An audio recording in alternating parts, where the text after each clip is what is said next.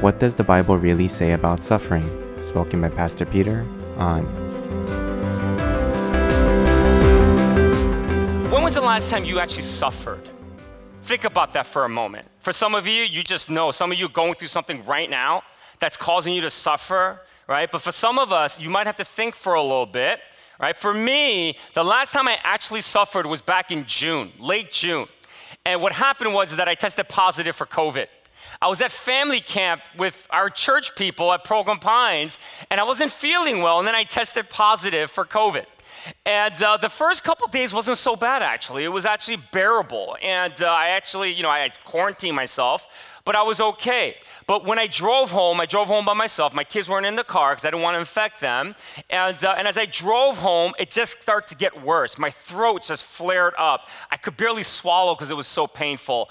It prevented me from really eating or drinking water because my throat was hurting. But yet there was this burning sensation. I couldn't stop coughing. That was the problem. I had so much mucus that was coming up. And every time I coughed, it felt like my throat was vibrating and the pain was it was really excruciating. I had body aches, I had headaches, I had fever, and I'm trying to drive home. By the time I got to my house in the afternoon on Friday, I was a mess. I was an absolute mess. And so what I did was I called a doctor that I knew in this church. He's an ER doctor in Englewood.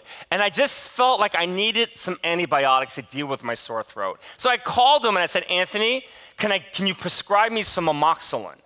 And he said, well, you just tested positive for COVID. Antibiotics is not going to help. So no, I'm not going to prescribe you. I didn't like that answer because at least it's a placebo. Let me just believe it's going to make me better.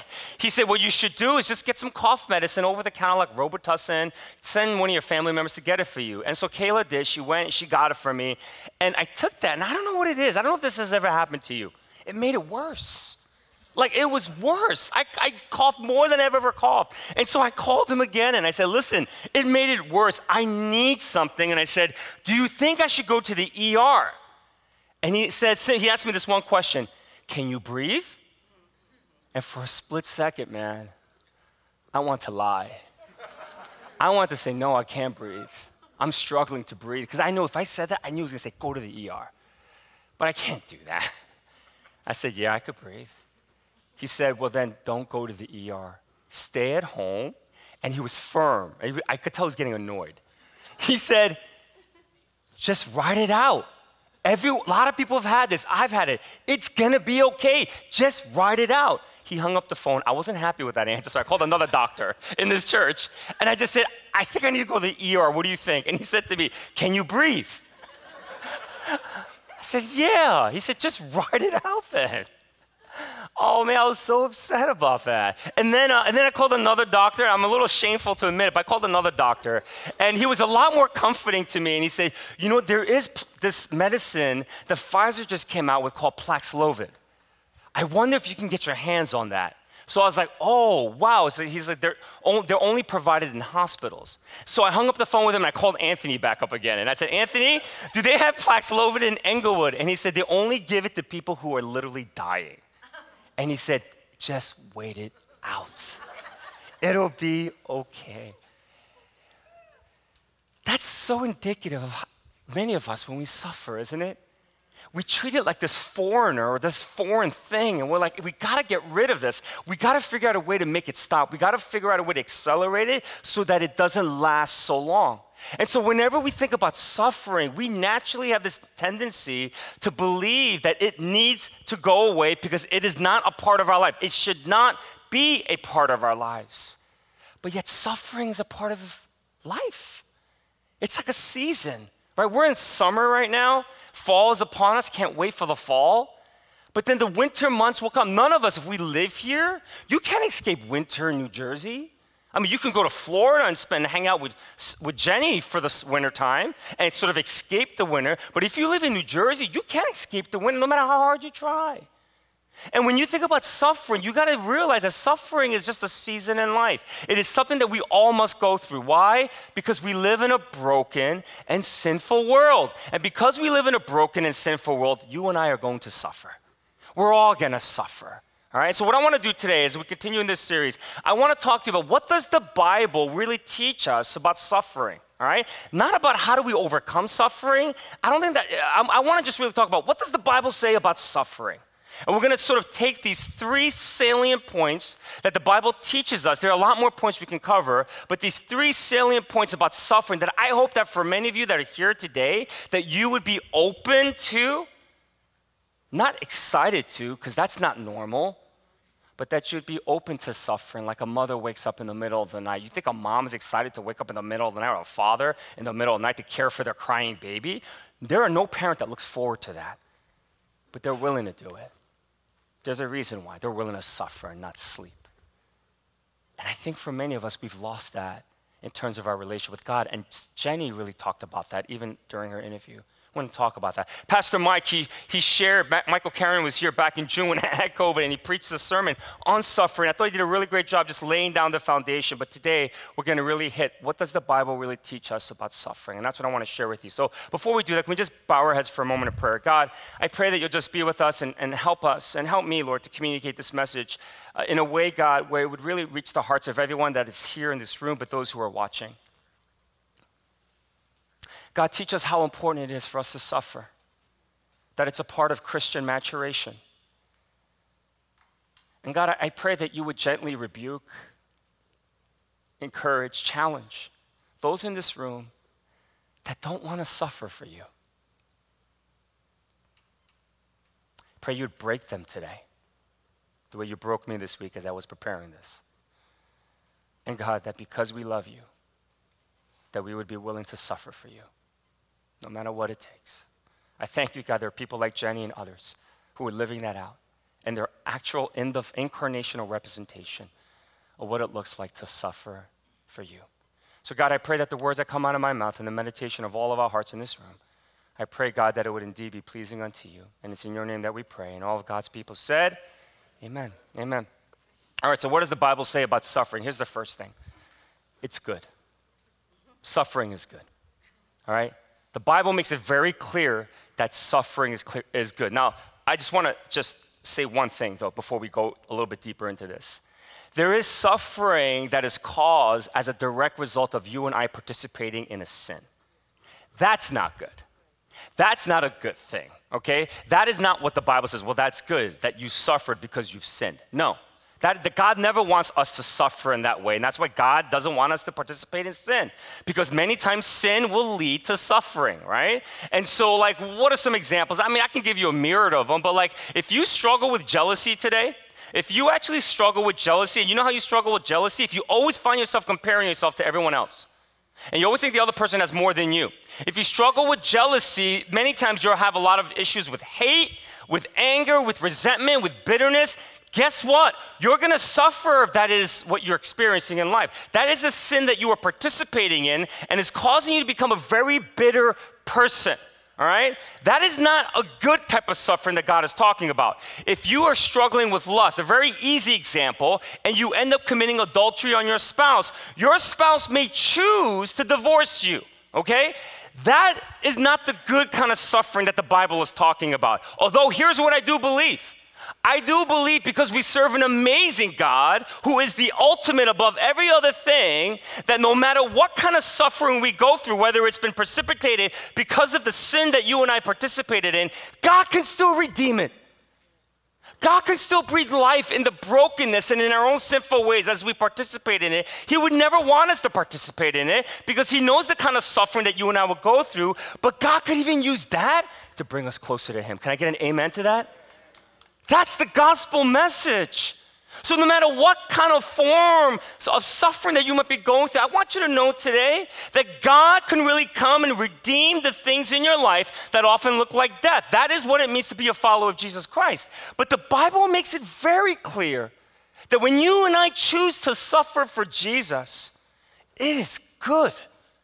Romans 5:3-5. Let's look at this passage. Romans 5:3-5.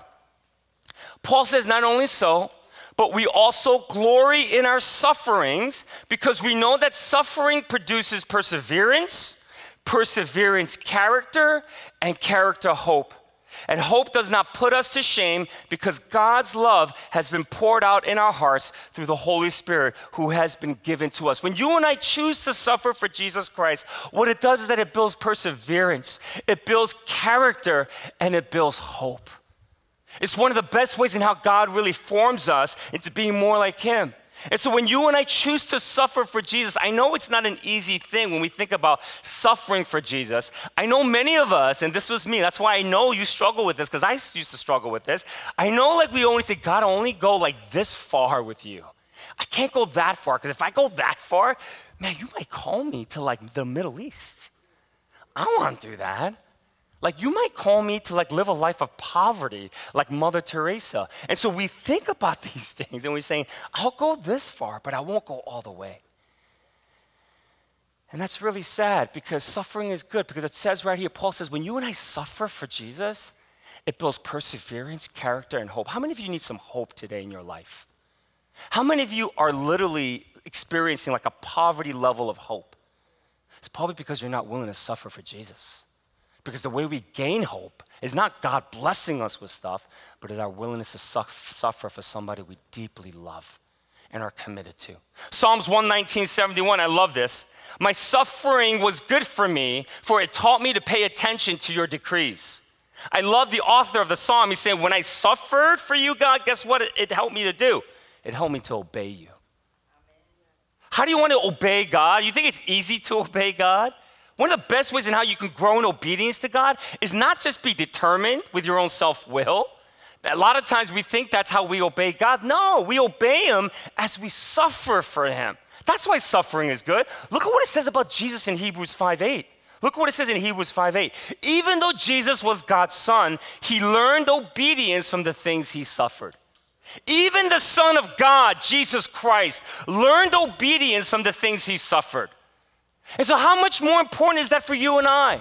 That we be willing to suffer for God so that we can grow in obedience. I love Isaiah 61:8. Look what God says to the people of God. For I, the Lord, love justice. I hate robbery and wrongdoing. I will faithfully reward my people for the suffering and make an everlasting covenant with them. When God sees His people's willingness to suffer for them, for Him, He will reward you. It is a good thing. So in the Bible, suffering is a good thing. When you and I are willing to suffer for God, it is a good thing. The problem with us today, in the culture in which you and I live in today, we have suburban faith.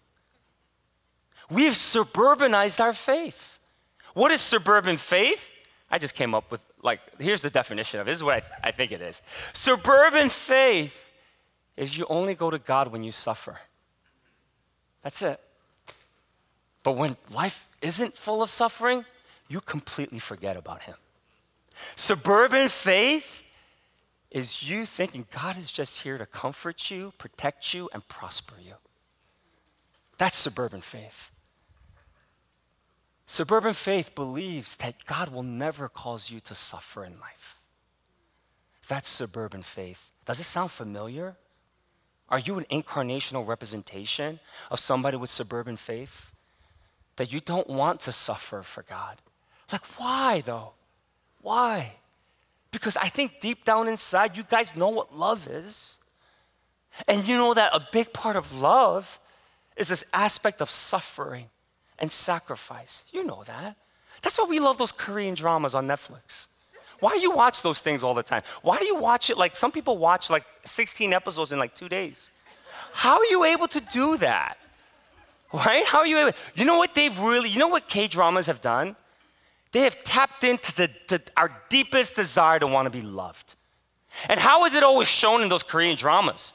When somebody falls in love, what do? They're willing to sacrifice and suffer whatever it takes for that person, even if it means not being with them because it might be bad for them. Right? I mean, that's like everything. And you watch that, and you're sitting at home, and even though your spouse is next to you, and you're saying, I want to be loved like that. I want to be loved in a way where somebody is willing to sacrifice for me at that level. Metro, I want you to know that the story of God is the ultimate Korean drama. It really is. It really is. Because God loves you so much that he came in the flesh, gave up his powers, died for you on the cross. Why? Because he loves you. And he wants to be in a relation with you. Don't you get that? So then if God loves you like that, why aren't you willing to suffer for him? What is going on in your faith right now that is causing you to say, I don't want to suffer for you, God. I just want you to comfort me, keep me safe, and prosper me. There's something so wrong with our faith today. Because when you look at the Bible, it says it's good. I love Paul. Look at what Paul says. Paul says in Philippians 1:29, this is what he says. He says, for you have been given not only the privilege of trusting in Christ, but also the privilege of suffering for him. I mean, God convicted me this week with this passage. I never see suffering for Jesus as a privilege. I said, God, what is it going to take for me to get there? Because I want to know you like that. I want to love you like that. I don't want to just love you so that you can protect me and keep me comfortable, keep my kids comfortable, so that we can just prosper. That's a suburban faith. I want to know you. I want to know you like that young man, wherever he is in Southeast Asia, that was given millions of potential dollars by his uncle, saying, if you go back to your parents, I'll give this to you. And he said, no. Money is not the ultimate. Jesus says, I'm okay. I don't need my family because I found a love, a God who loves me so much that he was willing to die for me on the cross and raise from the dead. And so because of that, I gladly suffer. Is that your faith today? And if it's not, what's going on with you? Why have you allowed your faith to not mature and go backwards? And you've embraced an Americanized version of faith where you don't want God to lead you to a season of suffering. Listen, God is not there and he wants you to suffer. He doesn't want you to suffer. But because you and I live in a broken world, we will suffer. And you know, when I think about this is what's crazy about it. Do you know the greatest amount of our suffering is probably going to come from Christians? Because Jesus' greatest foes weren't the Greeks. It was the same believing Jewish people that way they had the same faith. And so you're willing to suffer. Because if you're not, that's not good. Because the Bible says there's so much good. You build character, you build perseverance, you build a hope. You learn obedience from the things you suffer. 2 Corinthians 4:10, look what it says. Through suffering, our bodies continue to share in the death of Jesus so that life of Jesus may also be seen in our bodies. Suffering is good. I hope when we pray, I hope that all of you will be open to saying, Jesus, I will suffer for you. And you will lay down your desire to wanting God to comfort you, keep you safe, and prosper you.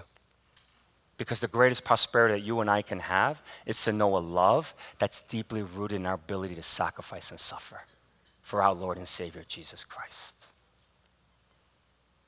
Are you willing to suffer today? There are so many different things in how we can. I don't think any of us are going to be like this young man in Southeast Asia. Maybe it will be. Maybe some of you your parents have different faiths and they will excommunicate you. That can happen. That's suffering for sure. Another way in how you can suffer for Jesus is take a biblical stance that's not popular in culture today. Meaning, you need to be open about it. You don't need to post it on social media, but when you're hanging out with your friends, why are you so silent? Why do you let them be so vocal about certain things that they believe in that's sort of congruent to society today? Why are you so quiet? Why can't you share the way they share their thoughts and their opinions with you? Why can't you share yours? Why can't you take a stand and be willing to embrace whatever ramifications that might cause? Why can't you learn to forgive an unforgivable person in your life that has deeply hurt you? Because do you know the consequences of that is tough? Bitterness in your own life. Maybe for the next 30 days, you begin to pray a prayer of blessing upon an unforgivable person in your life, and you let God lead you to forgive that person. Maybe a way in how you suffer is you open up an unhealed wound that's happened in your life, and as you get older, those unhealed wounds are something you really want to just kind of forget about or not even think about, because you don't know what's going to happen to your life when you revisit those wounds. Some of you in this room, you need to revisit those wounds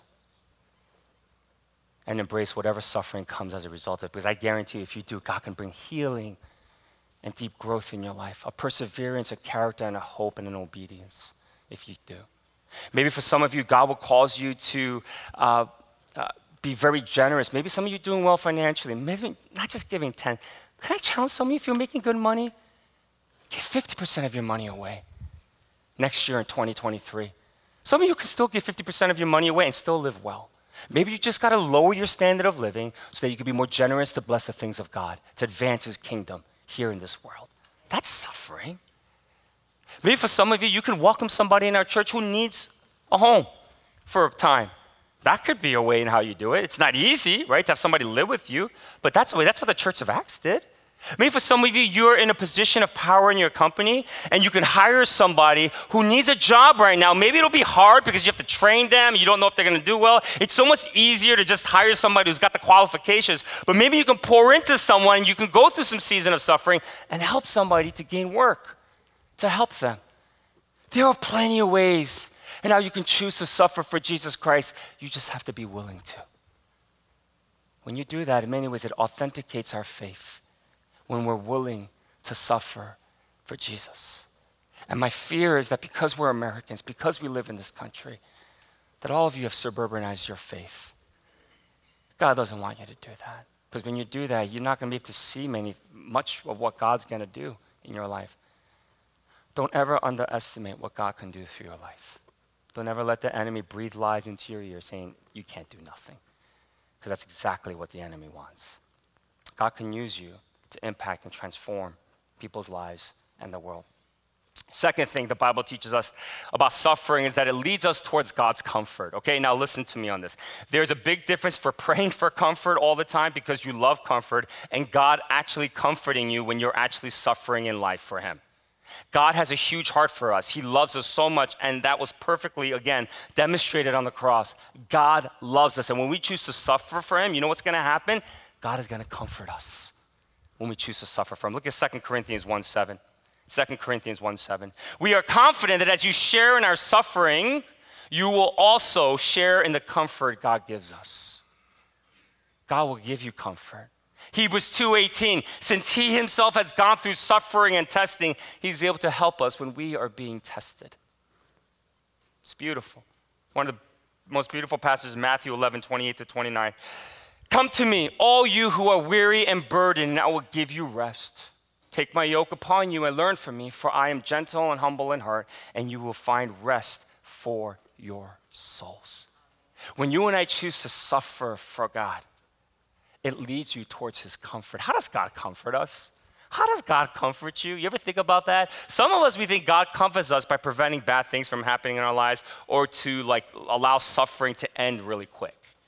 That's what we think. No, that's not how God comforts us. You know how God comforts us? He enters into your pain. That's how God comforts you. He doesn't help you to exit out of it. He enters into it. This is really important, all right? If you ever want to gain a robust theology of God, focus on the actions of Jesus. For some of you people, Bible nerds out there, and I know we have some here, get like a blue pen, go through the 4 Gospels, underline every action of Jesus. Not His words, His actions. Because Jesus says, if you've seen me, you've seen the Father. Meaning, if you focus on the actions of Jesus Christ, you will begin to learn things about God that you'll learn even greater and deeper things than just the words that Jesus teaches in the gospel. One of the best examples of this is John 11:32-35. It's one of my favorite passages because Lazarus is dead. It's one of Jesus' best friends. Mary and Martha tells Jesus, I need you to come. Can you come and heal? They know Jesus can heal him of his sickness, but Jesus doesn't. He waits till 3 days after he's dead and he goes to them. And he goes to them, look what happens. And focus on the actions of Jesus here in verse 32. When Mary reached the place where Jesus was and saw him, she fell at his feet and said, Lord, if you had been here, my brother would not have died. When Jesus saw her weeping and the Jews who had come along with her also weeping, he was deeply moved in spirit and troubled. Where have you laid him, he asked. Come and see, Lord, they replied. Verse 35, Jesus wept. Jesus wept. Jesus, in just moments, was going to resurrect Lazarus from the dead. He knew that Mary and Martha, those tears of sorrow would be turned to tears of joy. But what does he do? He enters into their pain rather than trying to exit them out of it, and he weeps with them. When you and I suffer for God, how he comforts us, that he doesn't help you to exit out of it. He enters into it, and he's there with you. Saying, I'm there with you every step of the way. That's true love. True love isn't somebody preventing bad things from happening to you. True love is when that person is willing to stay with you and not just tell you they love you, but they're there with you entering into your pain. Many years ago, my son fell really hard. He was like 4 years old, and he had a deep laceration. He fell and hit the stairs of our home. Deep laceration under here, and we knew it was bad. We took him to the ER at Hackensack, the children's hospital, and he was flustered. Jenny was definitely flustered. I was as well, because we knew it was a deep laceration. The doctor looked at it and said, well, that's going to need some stitches. And when he said that, Christian just started going crazy. He started crying. He's like, no, I don't want the doctor to touch me, because he knew it's going to require a needle. The doctor left. He was getting ready. And I just sat with him and I said, Christian, listen, buddy. I love you. I will never let anyone do anything to you that's just going to hurt you. I'm going to let this doctor do this to you, and I know it's going to hurt. But I said, the thing is, I'm going to let him do it because I know it's going to make you better. I said, I promise you, Christian, you're going to be on my lap. I'm going to hold you the entire way. That doctor stuck the needle, because they had to numb his chin, a needle in his chin, and he didn't even cry. Why? Because I entered his pain. I held him, and I didn't try to stop the doctor, but I held him and I entered his pain and I journeyed with him. Many of you don't even know that comfort.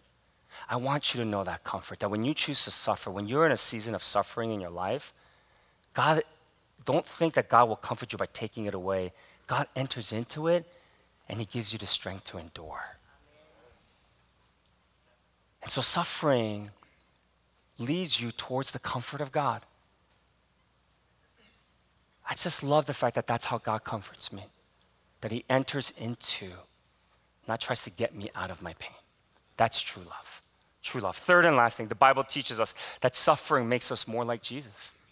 And that's why suffering is good. It makes us more like Jesus. Luke 9:21-24. Jesus warned his disciples not to tell anyone who he was. The Son of Man must suffer many terrible things, he said. He will be rejected by the elders, the leading priests, and the teachers of the religious law. He will be killed, but on the third day he will be raised from the dead. He's telling his disciples all the suffering he has to go through. Then he says this, he turns to the crowd, he says, if any of you wants to be my follower, you must give up your own way, take up your cross daily, and follow me. If you try to hang on to your life, you will lose it, but if you give up your life for my sake, you will save it. Jesus says, listen, if you want to be more like me, you're going to have to suffer because I'm suffering. There's no way that Jesus suffers the way he did and that we do not suffer if we choose to follow him. We will. Again, it's not because God wants you and I to suffer. It's because we live in a broken world where there's people that want to live contrarian to how God wants you to live it. And when that happens, there is a battle and there's evil that flourishes. And when you and I are trying to live in that and trying to do the things that God calls us to do, we will suffer for him. It's just a natural part of it. We become more like Jesus when we do. 1 Peter 2:21, look at what it says here. 1 Peter 2:21. For God called you to do good, even if it means suffering, just as Christ suffered for you. He is your example, and you must follow in his steps. Jesus is your example, and you and I must follow in our steps. None of you should look forward to this. None of you should want this, but you should be open to it. That's how your faith becomes real. That's how you know God is here and he's ever present, because you love him enough to suffer for him. 2 Timothy 2:9.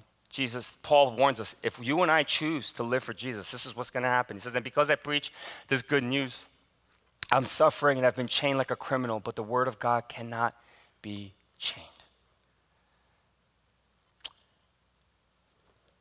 I hope I can be like Peter and the apostles when they got arrested for preaching the gospel. I hope I can be like them. And I just close with this last passage, Acts chapter 5, verses 40-41. The others accepted his advice. They called in the apostles and had them flogged. Now, what that means is that they were beaten beaten hard by the religious leaders.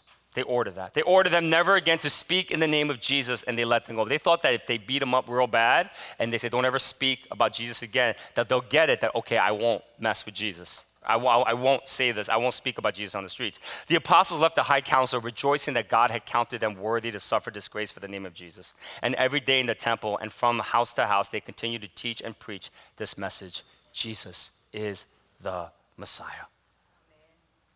They rejoiced because they counted it worthy, that God would consider it worthy for them to suffer disgrace and get beaten for the faith of Jesus Christ. When you and I suffer, we become more like Jesus when we choose to suffer for Jesus. And I hope that you'll be open to it, because suffering is good. It's so good for your faith. It helps you to learn perseverance and character and hope. It teaches you obedience. Suffering can be that good. Suffering will lead us to experience the comfort of God, where we can actually see God entering into our pain, not trying to get us to exit out of it. There's something we can learn and grow from in there. And when you and I suffer for Jesus, we become more like him. Earlier this year, a friend of mine sent me an email about this woman named Jane. And I didn't know who this person was. And Jane she grew up as a Christian, went to church regularly, and she had a real hard life. And I want you to watch something. She actually was on America's Got Talent, and she goes by the name Nightbird. And I just wanted you to watch this video about Jane in this show. So can we just get the lights? And Isaac, can we please roll to video? Hi. Hello. How are you? I'm awesome. I'm so happy to be here. Well, we're happy you are. What's your name? My name's Jane. When I sing, I go by Nightbird. Oh, that's nice. Nightbird? That's right. Did you sing? Do you sing for a living? Not recently. Where are you from? I'm from Zanesville, Ohio. Okay. How old are you? I'm 30. 30 years old. And the dream is to be a singer. What are you going to be singing for us tonight? I'm singing an original song called It's Okay. It's okay. Yeah. It is. It's okay. It's okay. What is It's Okay about? It's Okay is the story of the last year of my life. All right. And who are you here with? I'm here by myself. It's okay. And what do you do for a living? I have not been working for quite a few years. I've been dealing with cancer. Oh, sorry. No, it's okay. Okay. Yeah, I'm okay. All right. Can I ask you a question? How are you now? Last time I checked, I had some cancer in my lungs, my spine, and my liver. Wow. So you're not okay? Well, not in every way, no. You got a beautiful smile and a beautiful glow, and nobody would know. Thank you. It's important that everyone knows I'm so much more than the bad things that happen to me. Yes. All right. Sing for us. Good luck. Nightbird.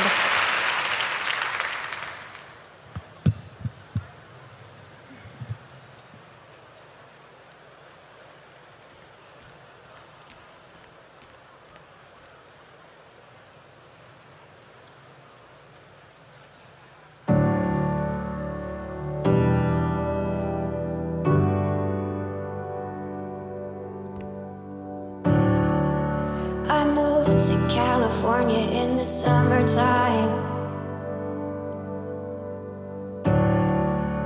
I changed my name thinking that it would change my mind.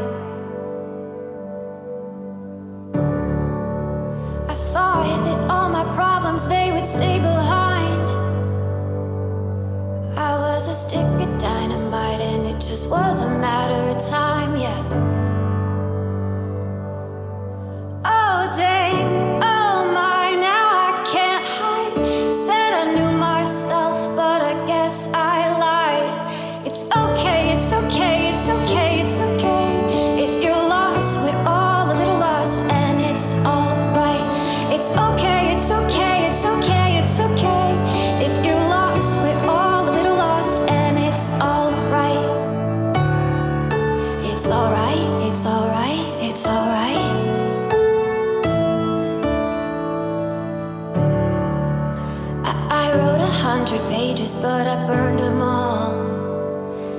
I burned them all. I blow through yellow lights and don't look back at all. I don't look back at all. Looting all mine, now I can't hide. Said I knew what I wanted, but I guess I lied. It's okay, it's okay, it's okay, it's okay. If you're lost, we're all a little lost, and it's alright. It's okay, it's okay, it's okay, it's okay. If you're lost, we're all a little lost, and it's alright. Oh, it's alright to be lost sometimes.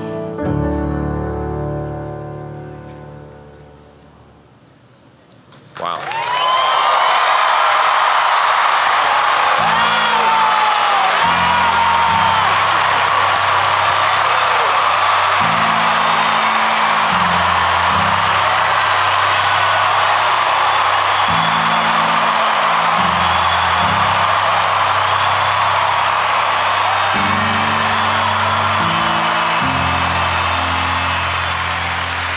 You know, it's funny because singers come on and I think about authenticity. You know, when you feel it, when it moves you, that felt like the most authentic thing I have heard this season. That was surprisingly good. It was powerful, it was heartfelt, and I think you're amazing. You gave me chills. I mean, your voice is so beautiful to listen to. It was beautiful all the way around. Your voice is stunning. It is. Absolutely stunning. And I totally agree with what Howie said, you know, about authenticity. There was something about that song after the way you just almost casually told us what you're going through and, you know. You can't wait until life isn't hard anymore before you decide to be happy.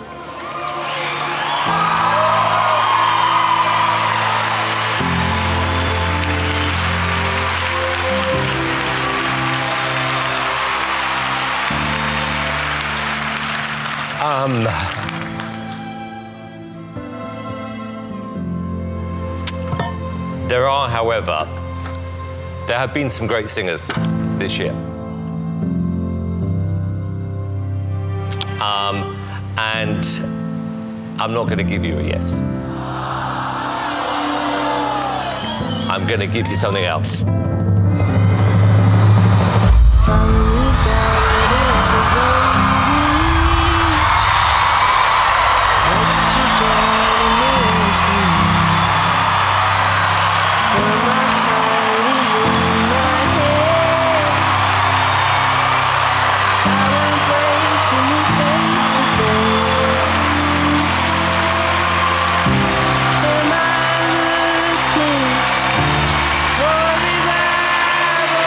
Everything about that was really special.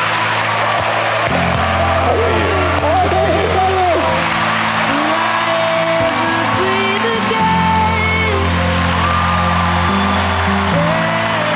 I have a 2% chance of survival, but 2% is not 0%.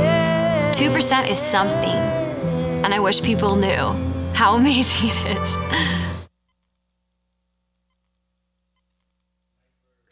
Nightbirde passed away March of this year. And a year ago, she wrote a blog. And I'm going to try to keep it together because it's so raw and so powerful. Here's what she wrote, and it'll be up there on the screen. I don't remember most of autumn because I lost my mind late in the summer and for a long time after that.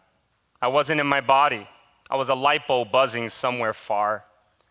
After the doctor told me I was dying and after the man I married said he didn't love me anymore, I chased a miracle in California and 16 weeks later, I got it. The cancer was gone. But when my brain caught up with it all, something broke. I later found out that all the tragedy at once had caused a physical head trauma and my brain was sending false signals of excruciating pain and panic. I spent 3 months propped against the wall on nights that I could not sleep. I laid in the tub like an insect staring at my reflection in the shower knob. I vomited until I was hollow. I rolled up under my robe on the tile. The bathroom floor became my place to hide, where I could scream and be ugly, where I could sob and spit and eventually doze off. Happy to be asleep, even with my head on the toilet. I've had cancer 3 times now, and I'm barely 30. There are times when I wonder what I must have done to deserve such a story. I fear sometimes that when I die and meet with God, he'll say I disappointed him, or offended him, or failed him. Maybe he'll say I just never learned a lesson, or that I wasn't grateful enough. But one thing I know for sure is this: he can never say that he didn't know me. I am God's downstairs neighbor, banging on the ceiling with a broomstick. I show up at the door every day, sometimes with songs, sometimes with curses, sometimes apologies, gifts, questions, demands. Sometimes I use my key under the mat to let myself in, and then other times I sulk outside until he opens the door to me himself. I've been called a cheat and a liar, and I meant it. I've called him a cheat and a liar, and I meant it. I've told him I wanted to die, and I meant it. Tears have become the only prayer I know. Prayer roll over my nostrils and drip down my forearm. They fall to the ground as I reach for him. These are the prayers I repeat night and day, sunrise, sunset. Call me bitter if you want to, that's fair. Count me among the angry, the cynical, the offended, the hardened. But count me also among the friends of God, for I have seen him in rare form. I have felt his exhale, laid in his shadow, squinted to read the message he wrote for me in the grout. I'm sad too. If an explanation would help, he would write me one, I know it. But maybe an explanation would only start an argument between us. And I don't want to argue with God. I want to lay in a hammock with him and trace the veins in his arms. I remind myself that I'm praying to a God who let the Israelites stay lost for decades. They begged to arrive in the promised land, but instead he let them wander, answering prayers they didn't pray. For 40 years, their shoes didn't wear out. Fire lit their path each night. Every morning, he sent them mercy bread from heaven. I look hard for the answers to the prayers that I didn't pray. I look for the mercy bread that he promised to bake fresh for me each morning.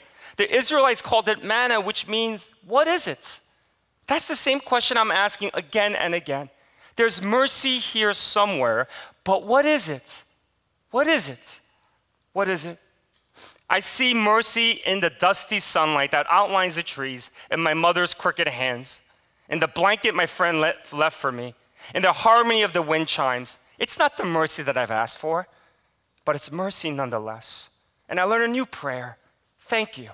It's a prayer I don't mean yet, but will repeat until I do. Call me cursed. Call me lost.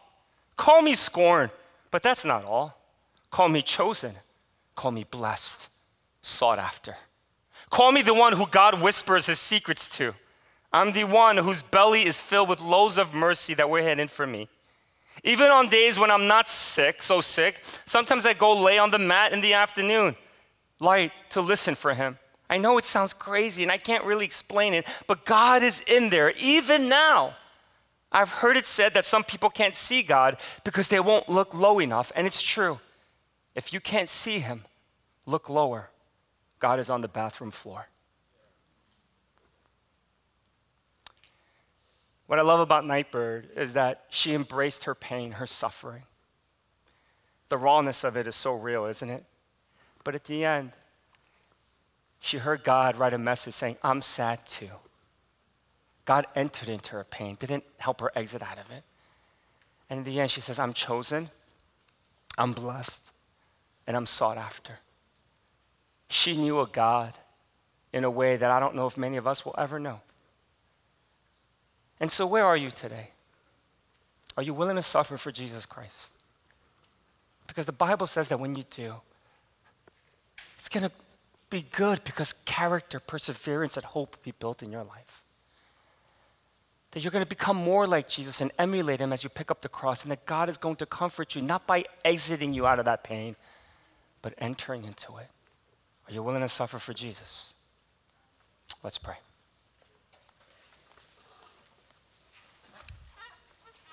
I'm just going to give you a moment to do that. Wherever you are, this is your time with God, and I want you to get to a place where you can just say, God, if you want to, you don't have to, don't feel forced to. But for some of you, you've been Christian for a long time, but it's been a suburbanized faith. If you want to get to know the God, the height and depth and width of his love, it's going to require you to sacrifice. So will you sacrifice for Jesus today? Will you say yes to that? And will you sacrifice for our Lord and Savior because he sacrificed everything for you? I'm going to just give you a moment to do that, and I'm going to pray for us.